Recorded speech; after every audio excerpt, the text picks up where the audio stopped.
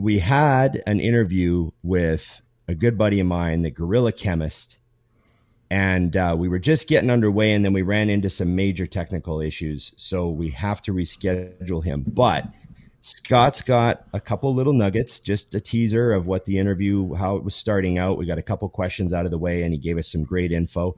So Scott's going to throw that in at the beginning, Scott. Yeah, let's just make it a segment in itself. We'll just do that. It's a segment in itself. Let's call it like a special edition. Just the tip with the Gorilla Chemist. There you go. I like it. Little just a tip. And on today's show, special guest, Brian Moscow, the Gorilla Chemist. What's going on, man? What's up, Big Ron? How are you? I'm doing great. I know you and I have been Expo chat buddies for many, many years. Many years, yes. As we all know what the Expo chat buddy circle is like, and I've been wanting to get you on the show for a long time. So I'm happy you're here to dazzle the dummies like us who need all the actual help we can get. So it's good to have you. I'm very excited that we finally linked up and got this together.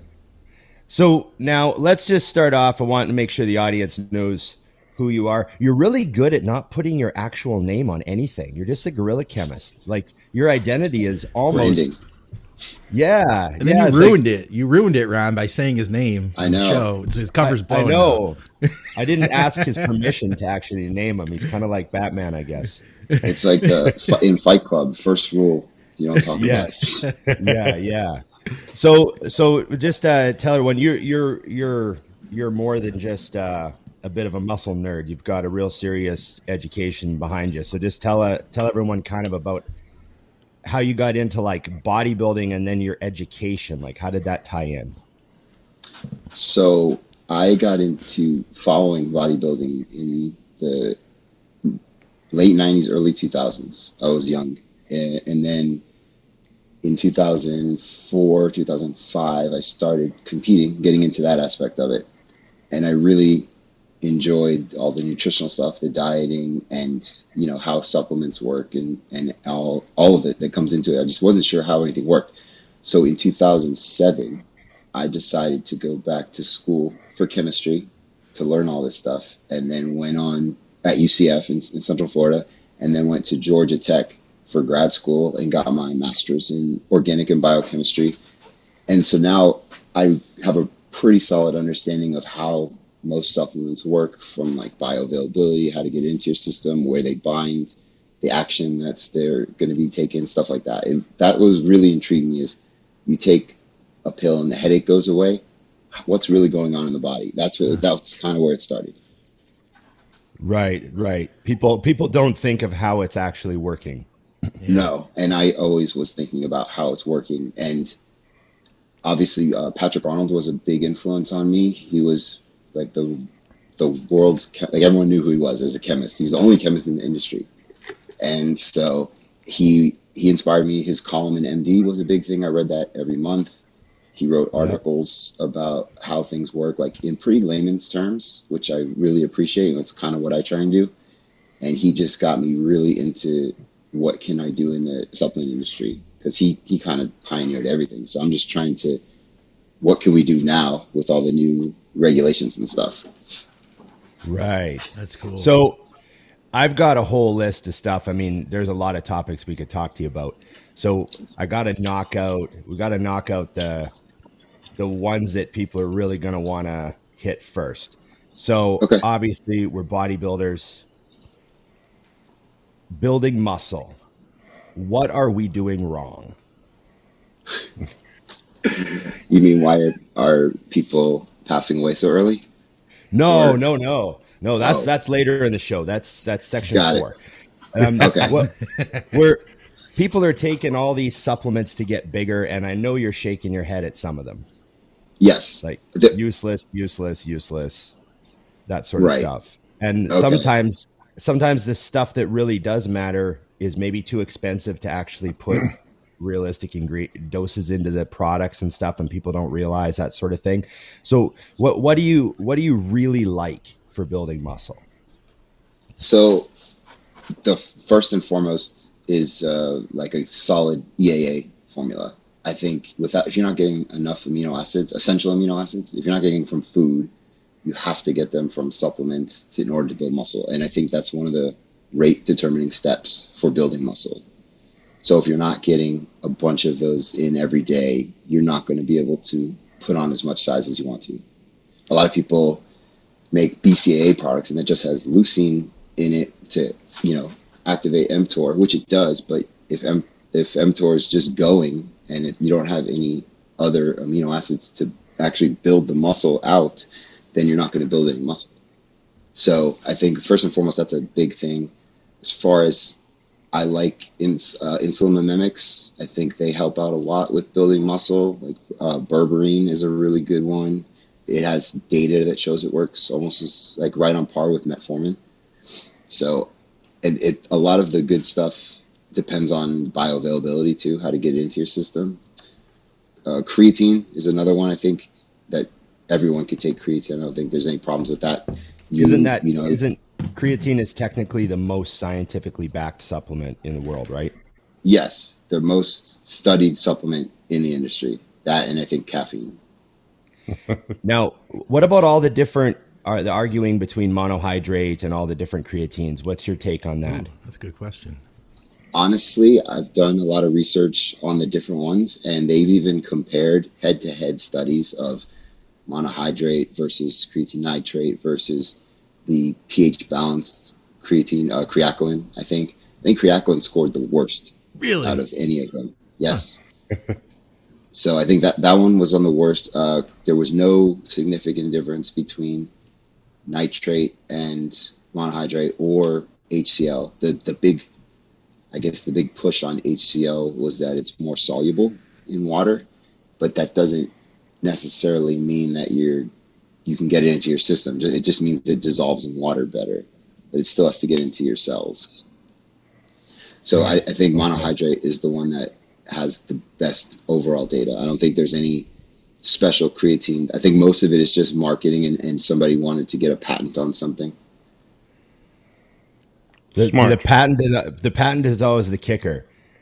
It is, yes, it is, to get a trademark ingredient on something. So I think that's the only reason that they did the HCl and got a patent out of it is because of the solubility. It doesn't do anything more, and it's so expensive compared to monohydrate. Right. Okay. Now, you mentioned berberine. What else would be in that category? Like helping of insulin mimetics? Yeah, and insulin mimetics, yeah. So I put out a product. I think I have it here. Yeah, you have your own company too, called Chemix, right? I do. Yes. Chemix. There, we'll let you push that. So Go ahead, shove it down our throats. This right product is this is an insulin mimic product, and so bitter melon is something I really like. Bitter melon has really good data. It's considered nature's insulin, and they actually can grind it up and use it in solutions in other countries, like as far as taking insulin. So the data on bitter melon is really, really good.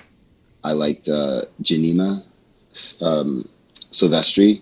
That's another one that has a lot of good properties for shuttling carbohydrates into your cells, which is dependent on a protein called GLUT4. I think you guys have heard of that before. Mm-hmm. That's basically, in order to get a carbohydrate into your cell, it needs the GLUT4. It transports it from the outside of the cell to the inside of the cell. So anytime you can increase the activity of that transporter, you're helping get carbohydrates into your muscle, which stores glycogen, gives you energy, retains water, like intracellular water, all the good stuff that you want. Banaba leaf, a lot of people use it for ursolic acid for muscle building, but there's compounds in there called tannins that are really, really good for glucose metabolism. So I got a standardized version of that for tannins, and I really, really like that ingredient. And then alpha lipoic acid has really good data. You guys have all heard of that one. The R isomer. Yeah. If you remember, like when Muscle Tech had that patent for the creatine with the sugar and then alpha lipoic acid. So people were taking like their bottles and then taping alpha lipoic acid onto it to sell it together because they couldn't put it in the product because of the patent. But I do think alpha lipoic acid works really well. The R isomer is the very active one. There's R and S. So the R is the one, if you want to buy it, I think R is the route to go to use. And then, cinnamon. Can you just order it? Can you just order like the R isomer? Yes. Most stores you can, it's called sodium lipoate, which is the R active isomer of alpha lipoic acid. You can buy that at store or Amazon. Okay. Can I back up just a second? I'd like to ask just a basic question. So Sure. everything you're talking about, glucose disposal agents, and we're talking about building muscle, what would be the benefits of trying to dispose of glucose when our goal is to build muscle? So, as you know, insulin is the most anabolic hormone in the body. Insulin is a storage hormone, so it can either store carbs in your muscles or it can store fat in your body. So by manipulating your insulin sensitivity, which is how responsive you are to releasing insulin when you take in carbohydrates, you can essentially elevate your insulin levels to get more of the amino acids and carbohydrates into your cells. So that way everything is getting into your muscles so you can build more muscle. And something you can do at home, if you take like this product, or when I was with Blackstone, I made Glycolog, you take that with some simple carbs before you work out, you can feel the glycogen like forming in your muscles. Like it's a crazy pump just from shuttling carbohydrates in there. And that I kind of discovered by accident. That was trying out something and it worked. So let's roll with it. Nice. So in general, then, are you saying like a GDA like this, the best time is, because I think that's probably going to be like the next question. People are like, okay, so I want to build muscle. When do I take it? Before you work out with your pre-workout meal is the best time to take it. You can also, usually you could take it after, but your insulin sensitivity is at its best after you train. So it's almost overkill, but you can take it first thing in the morning with your breakfast to help keep lower insulin levels. As far as if you have too high of insulin levels for too long, that's when you start storing more fat. So this is to increase how well your body responds to insulin. So great for dieting phase too, then, you're saying? Yes, exactly. Yeah. When I dieted, I was taking a GDA too. Right. So I hope that this sentence is perfectly correct, because this is what I tell people. But when they say, why do I want to be more insulin sensitive? And I say, so you can get more out of less insulin. So yes, that is what you're trying to do, is you're responding better to insulin. You're not having to release as much. So That's in the effect, is there also so how's this theory, the idea that bodybuilders can over time, really massive bodybuilders can actually kind of like wear out their pancreas? Do you think that's yes. That's why people 100%. become diabetic in the first place, right? They drink Coca-Cola every day for 20 years and fry their pancreas. Right. Your beta cells in your pancreas are trying to keep just secreting insulin and more, and then your body doesn't utilize it well. And that can actually affect a lot of things, including your brain. They're thinking that that's tied into Alzheimer's, is that your brain is not responding to glucose. So that's why they use like ketones a lot in treatment for that. I've heard of a lot of like, zero sugar and low carb sort of like outside the bodybuilding world, but I've heard doctors talk about it for dementia and cognitive longevity and stuff like that. What do you see?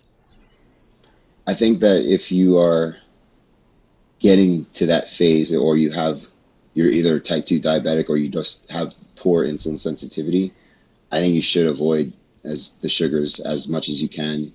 And I think your brain works better on ketones. So if you're really struggling with mental clarity, and especially when you're dieting and you go through that transition phase, if you're cutting carbs into ketosis, those ketone supplements really, really help as far as for mental clarity. So What about, do you see all carbs as equal at the end of the day, or do you think there are good and bad carbs? You know, we see this argument, people saying, no, there's no such thing as they're all the same. They all turn to sugar. They're all glucose in the end. And then other people are like, no sugar, eat your oatmeal, eat your sweet potatoes, you know, that sort of thing. How do you feel? I think that at the end, carbs are carbs and they all go to glucose, but they have different pathways. So like fructose, for example, doesn't convert directly like into glucose. You can't use it as quickly. It has to go through like the pentose sugar phosphate pathway. It's totally different. But I think that the slower digesting carbohydrates, all they really do is kind of control your insulin levels so you're not spiking up and down, which is what the sugars do. So as far as is it better for you, depends on how insulin sensitive you are. If you are very insulin sensitive, then you could probably get away with the sugars. If you are more insulin resistant, bordering on, you store fat more easily or something like that, then you probably want to avoid them.